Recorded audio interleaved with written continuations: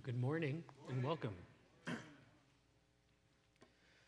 Again, he began to teach beside the sea, and a very large crowd gathered about him, so that he got into a boat and sat in it on the sea. And the whole crowd was beside the sea on the land. And he was teaching them many things in parables. And in his teaching, he said to them, "Listen." The call to listen to the words of Christ is just as vital today as it was 2,000 years ago in Israel. Both ancient Israel and the modern West share in common the constant state of being battered by the various gospels of our world, calling for our undying allegiance or our defeated silence. We are constantly being preached to by our screens, our friends, our family, our schools, our governments. Everyone has a message they want us to listen to and accept. And the more our ears grow accustomed to the cries of the world, the less we listen to the word of God. Once again today, the command from Jesus to listen cuts through to us. As Mark 4 unfolds, speaking and hearing show themselves to be predominant themes that weave throughout the text, drawing in its listeners to hear the word of God spoken by the divine word himself. Here, Jesus gives both challenge and comfort as he reveals God's kingdom to his followers. In the particular passage of focus for today, Jesus teaches on the kingdom of God and its trajectory from quiet beginnings to full revelation in the final days. As we look at God's word today, our big idea is that the kingdom of God is revealed and known through the hearing and joyful acceptance of his word. So the first point for today is that those who hear the word of God and believe it are those who are in the kingdom of God. Mark's gospel revolves around the kingdom of God being revealed by Jesus Christ and is a call to repentance and faith. Mark gives us this main point through the first words uttered by Jesus Christ in this gospel. The time is fulfilled and the kingdom of God is at hand. Repent and believe in the gospel. This is not merely a giving up of bad habits or certain sins. It is that the whole nation is facing the wrong direction and is looking for salvation from the wrong place. It has its heart set on wrong things. As long as this is so, the reign of God is hidden from its view. We must turn and face God, not simply take on new and better habits. Last week, Caleb Click gave an excellent sermon on the parable of the sower. And one of the themes that he drew out from that parable is that he spoke on was the hearing of the word and the effect that it does or does not have on its listener. Why would this be the parable that Mark uses to preface Jesus' teaching on the kingdom of God? Well, the command to listen in verse 3 comes from a consistent theme throughout the Old Testament, where the true covenant community of God was revealed by those who heard the word of God and responded to it. This is seen most starkly in the passage that Brandon read for us during the congregational prayer.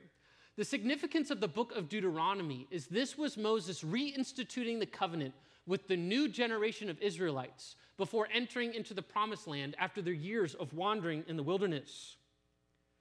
Chapter 6 contains the central creed of the Israelites known as the Shema, which that is the Hebrew word for hear. I'll read it for us again. Hear, O Israel, the Lord our God, the Lord is one. You shall love the Lord your God with all your heart and with all your soul and with all your might. And these words that I command you today shall be on your heart. You shall teach them diligently to your children, and shall talk of them when you sit in your house and when you walk by the way, and when you lie down and when you rise.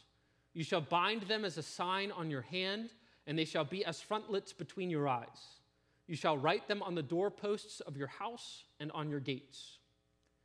In no uncertain terms, the Israelites are supposed to hear, do, and teach the word of God from the moment of their rising to the moment of laying down. The covenant community of Israel, which was uniquely ordained in redemptive history to be the example of a nation under the rule of the kingdom of God, was to be characterized by being word-saturated.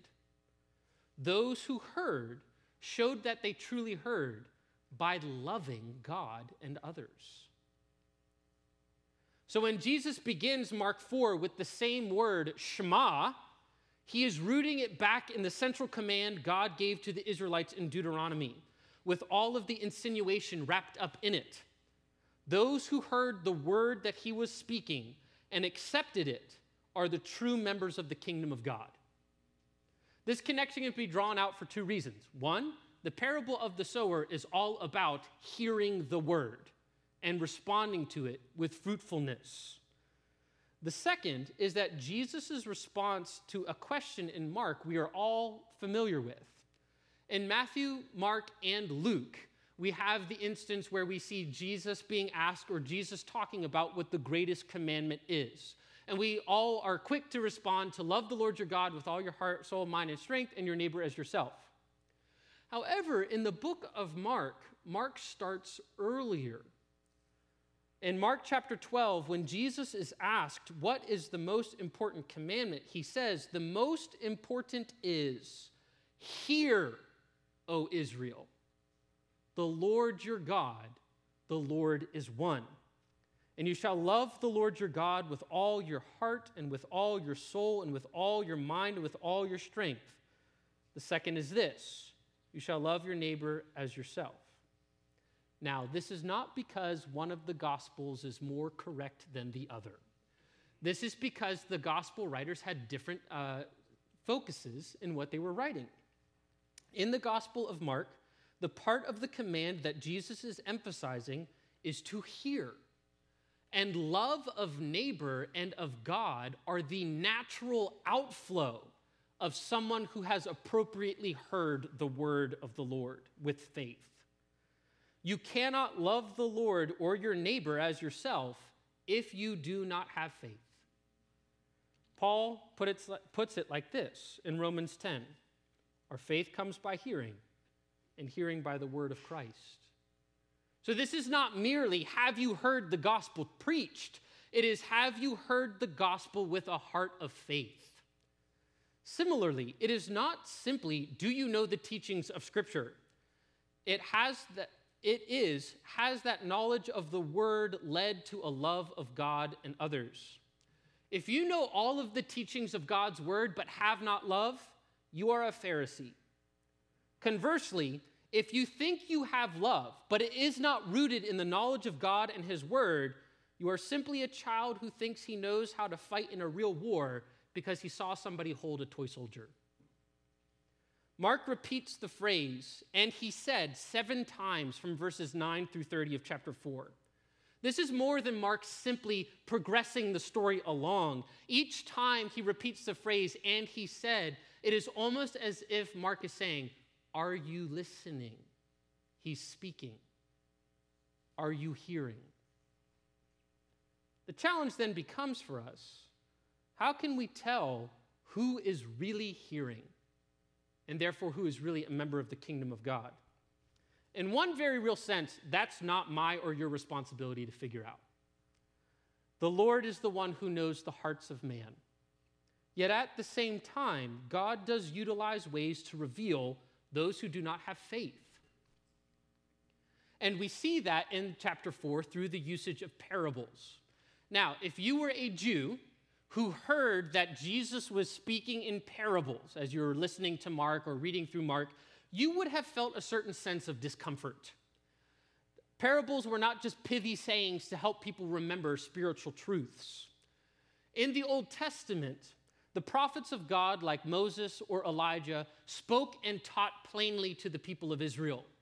But over time, as Israel rejected plain teaching, the Lord commanded his prophets, like Ezekiel, Isaiah, or Jeremiah, to start speaking in parables to the people. The presence of parables was a form of judgment upon those who had hard hearts, and a correction to the righteous who had become lax. Those whose hearts were already hard would become even more hard and those who were the righteous would be drawn back. Now, a helpful illustration, perhaps, for this would be for you to think about the subject that you disliked the most in school. Let us say it was mathematics. Down to the core of your being, you detest numbers. You would have preferred to subject yourself to an eternity of hearing someone scratch their nails down a chalkboard than to see somebody write another dumb number up on the board. However, one day, your math teacher starts to write letters on the board, and you become intrigued. Here is something that you can associate with a different part of your life. You are excited, you are drawn in, but then to your horror, the teacher begins to reveal the letters were not letters at all, but just representations of other numbers. And you descend into levels of disdain for mathematics that you never imagined possible, and you stand up and walk out of the room. Now, on the other side of the room sits a student who has been led away for her love for mathematics because she has been hanging out with those artsy kids who woo you with their fancy colors and tantalizing statements about self-expression. But as the math teacher starts to put letters on the board, she becomes intrigued. Here is something that she can associate to other parts of her life. All of a sudden, she is drawn in. Mathematics is fresh and new, and she desires all the more for mathematical knowledge. Comical, simplistic, yes. But this is a helpful way for understanding the purpose of the parables. And we see this progression unfold in the Gospel of Mark. When Jesus shows up on the scene in chapter 1, his teaching is quite plain. He says, the kingdom of God's here. Repent and believe in the gospel. We have a couple of moments in the first 3 chapters where we see Jesus teaching quite plainly. But then, we also see that his message of the arrival of the kingdom of God is authenticated by the fact that he is casting out demons and healing the sick. However, in those 3 chapters, we also see the faithlessness and the dislike from the Israelite community. It is not for nothing that the passage that Mark relates before Jesus speaks in parables is the passage where the Jewish leaders accuse Jesus of doing things by the power of demons. So when Jesus begins to speak in parables, he tells us in verses 11 through 12 that it is to show the hearers with faith from the hearers without faith, those in the kingdom and those outside of the kingdom. This is a helpful setup before we get into the parables on the kingdom. I promise I'm not preaching on something that was not just purely given to me. This helps us understand the teachings that Jesus gives on the kingdom, because it ultimately is about leaving the kingdom of darkness to enter into the kingdom of light. Jesus begins his earthly ministry with the declaration that the kingdom of God is at hand, and then the first thing that he does is he goes into the wilderness to do battle against the kingdom of darkness and succeeds in doing in the wilderness what Adam could not do in the garden. And then he calls us to repent, turn from your allegiance to the kingdom of darkness and turn to the kingdom of God. So then this leads us to our second point, which is Jesus' parables on the kingdom are comfort for an embattled church. Sometimes when we read Scripture, we forget that Scripture was written to an original audience as well as to us. When Mark wrote his gospel, he was writing to encourage Christians who were being persecuted and suffering. Imagine living in a society where you are actually persecuted for being a Christian. And I do not mean people might cancel you for holding particular views. I mean that you and your family might be murdered for fun just because you're a Christian. It would be easy to start to wonder where this kingdom of God is. Did the kingdom meet some heavy resistance and falter in its advance? Did Jesus really bring the kingdom? The next three parables, while one does carry a warning, are meant to provide encouragement to a weary and embattled church by showing them that the kingdom of God is and will advance, and that it is done simply by being faithful to the word of Christ. Let us look at the first parable. Verse 21, and he said to them, is a lamp brought in to be put under a basket or under a bed and not on a stand? For nothing is hidden except to be made manifest, nor is anything secret except to come to light. If anyone has ears to hear, let him hear. This parable often is explained in the context of Matthew chapter 5, verse 16, where Jesus tells his disciples to let their light shine before all men. Hence the classic, this little light of mine. This is not an unbiblical understanding of the parable. However, Jesus has already told us in verse 11 that the secret that is being revealed is the secret of the kingdom, and that the revelation comes through the hearing and receiving of the word of God. Now notice the comfort that Mark is giving here. Would the kingdom of God be inaugurated through Jesus just for it to be, as it were, shoved under a bed? Jesus did not humble himself to be born as a baby, live with all of the infirmities and sufferings of life, to die on the cross, rise again from the dead, and ascend into heaven just to let his kingdom falter. Take heart. The kingdom of God is at hand. Repent and believe in the gospel. Sinclair Ferguson puts it like this: Jesus is among his disciples as a veiled king. But just as a lamp brought into a house is placed where it will shine brightly, so it will be with him. The day will come when Jesus will give light to the whole world. He will not remain hidden forever. Now, this parable continues in verses 24 and 25, and he said to them, pay attention to what you hear. With the measure you use, it will be measured to you, and still more will be added to you.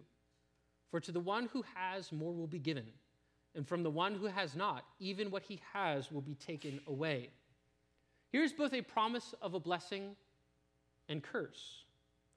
Just as we have already seen, the secret of the kingdom is received not by our efforts, not by our talent, not by our upbringing, but simply by hearing the word with a heart of faith.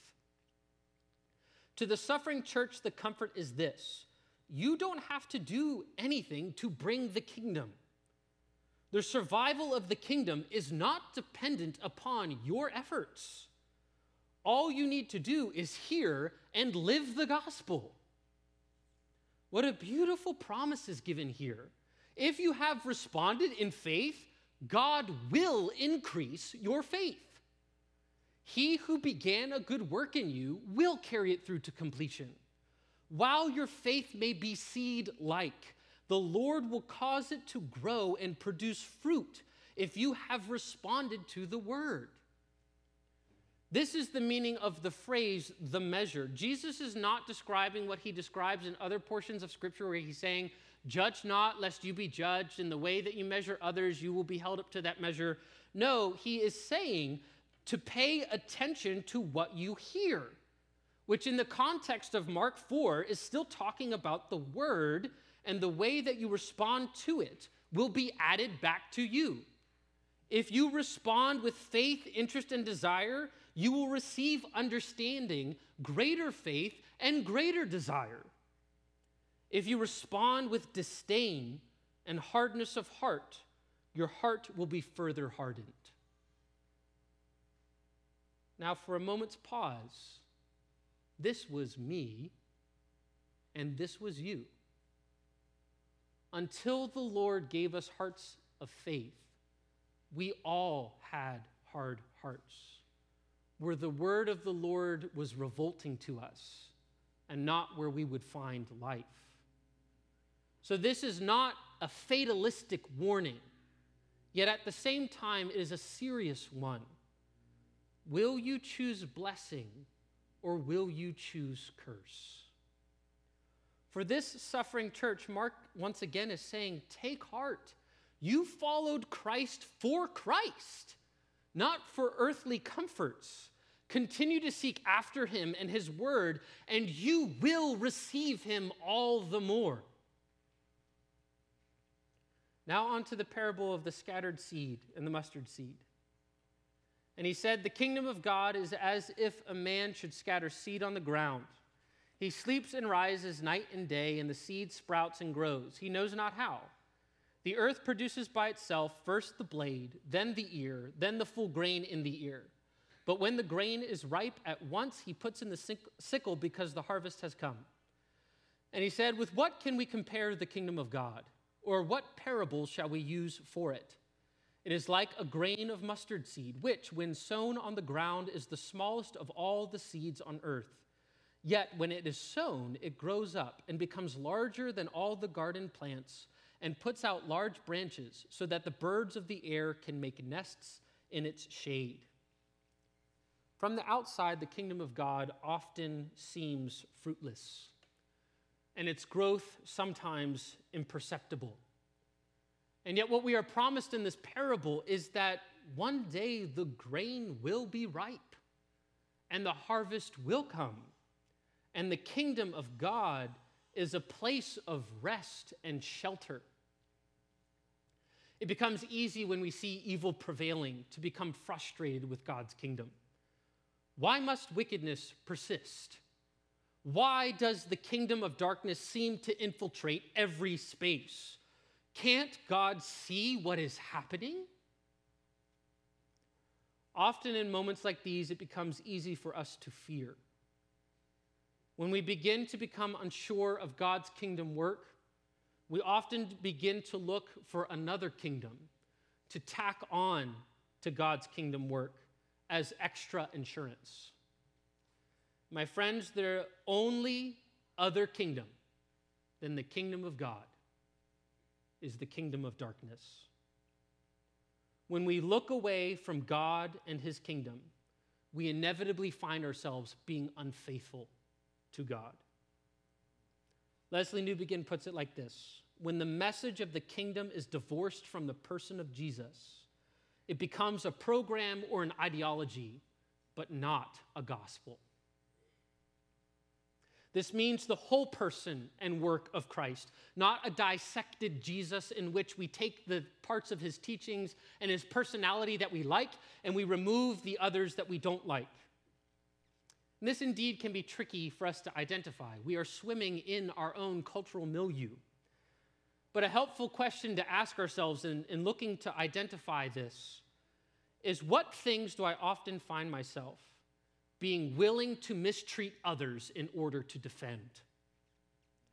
If you are operating in the name of and for the sake of the kingdom of God, you will not mistreat others. Name-calling, anger, tearing down, and pride are counter to the very fabric of what it means to be a follower of God, who humbly died for the good of others. When we find ourselves behaving this way in our defense of something, we are certainly fighting for a kingdom, but it is not God's. And to hedge off a potential rebuttal that Jesus flipped tables, so sometimes you gotta flip some tables. Let me ask, do we seriously have the audacity to claim we have the same right to judge in the same manner as Jesus, the holy, immortal God and judge of the whole universe, who never sinned and who would be just to condemn all of humanity to eternal damnation? What fever dream are we living in to think that the kingdom of God is advanced by being jerks for Jesus? And far, far too often, our claims that we are defending the kingdom of God as we eviscerate other image bearers, and even worse, other blood-bought believers, is because we are fighting for our own kingdom, which is nothing less than to fight for the kingdom of darkness. The bride of Christ ought not to adulterate herself with the kings of other kingdoms. This does not mean go and hide in your home for fear of the world. This means that no one else is our hope. No one else is our lover. No one else is our groom. No one else is our king than Jesus Christ himself. The husband of the church died to bring about the kingdom of God, and we are to be about the work of our husband, like he was about the work of his Father, with the same allegiance, drive, and singularity of purpose. Perhaps part of the reason why, when the world looks at us and does not take us seriously, it is because the church loses its mind every time something does not go the way we want it to go. And the world begins to wonder about this so-called hope that we have. My friends, is Jesus on the throne or not? Is Jesus coming back again or not? The way we respond to adversity, persecution, and suffering reveal how deeply we believe those answers. Jesus' promise to us is this: the kingdom of God is planted, it is growing, and its fullness will be seen at the final days. We must have faith that God is and will do what he says he is doing, and that he is caring for us now and will care for us for all of eternity. We are not to fear, but to mourn. Mourn the brokenness of our world. Mourn that there are those who are still under the reign of the kingdom of darkness. But mourn as those with hope, a hope that is not a wish, but an assured reality, in which the lamp will give way to the full radiance of the glory of God, as the image of the ripe field will give way to the full assembly of God revealed at the eschatological harvest, and the kingdom in its fullness will burst forth, and we will take our eternal Sabbath, not in the shade of a tree, but under the shade of the wings of the Almighty. Church, do you hear this?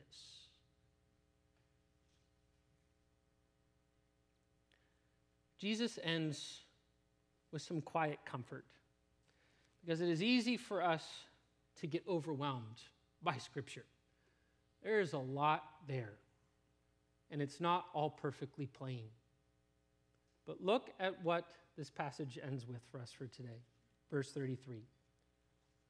With many such parables he spoke the word to them, as they were able to hear it. He did not speak to them without a parable, but privately to his own disciples he explained everything. Our hearing and our understanding, our seeing and our perceiving, is not dependent upon our intelligence, whether or not we grew up in a Christian home or any other condition. It is dependent upon the tender kindness of Jesus at work in us through his Spirit. He spoke the word to them as they were able to hear it. John 16, verses 12 through 14, say something similar. This is Jesus speaking to his disciples. I have many things to say to you, but you cannot bear them now. When the Spirit of truth comes, he will guide you into all the truth, for he will not speak on his own authority, but whatever he hears he will speak. And he will declare to you the things that are to come. He will glorify me, for he will take what is mine and declare it to you. Jesus knows how to speak to his sheep. When we are but babes in the faith, he teaches us in single-syllable words.